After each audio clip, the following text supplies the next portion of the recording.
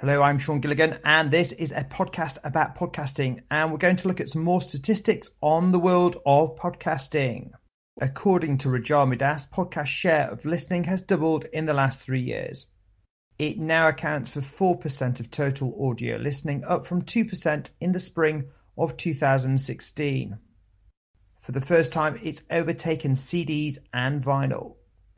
Although this is small when compared to radio, which continues to grow audiences and has over 75% of the total listeners.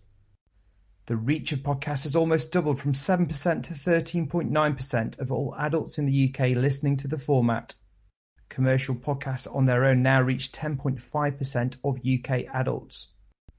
Currently, there is no published revenue data for podcasts in the UK, which makes it hard to compare with commercial radio. Commercial radio in the UK took record revenues of $713.3 million in 2018. In the US, it's predicted that $479.1 million were made in revenue in 2018.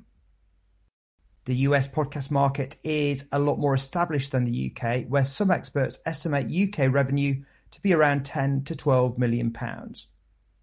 Whilst the UK lags behind the US, the move towards voice first and on-demand audio is undeniable, and so over time, the UK will catch up.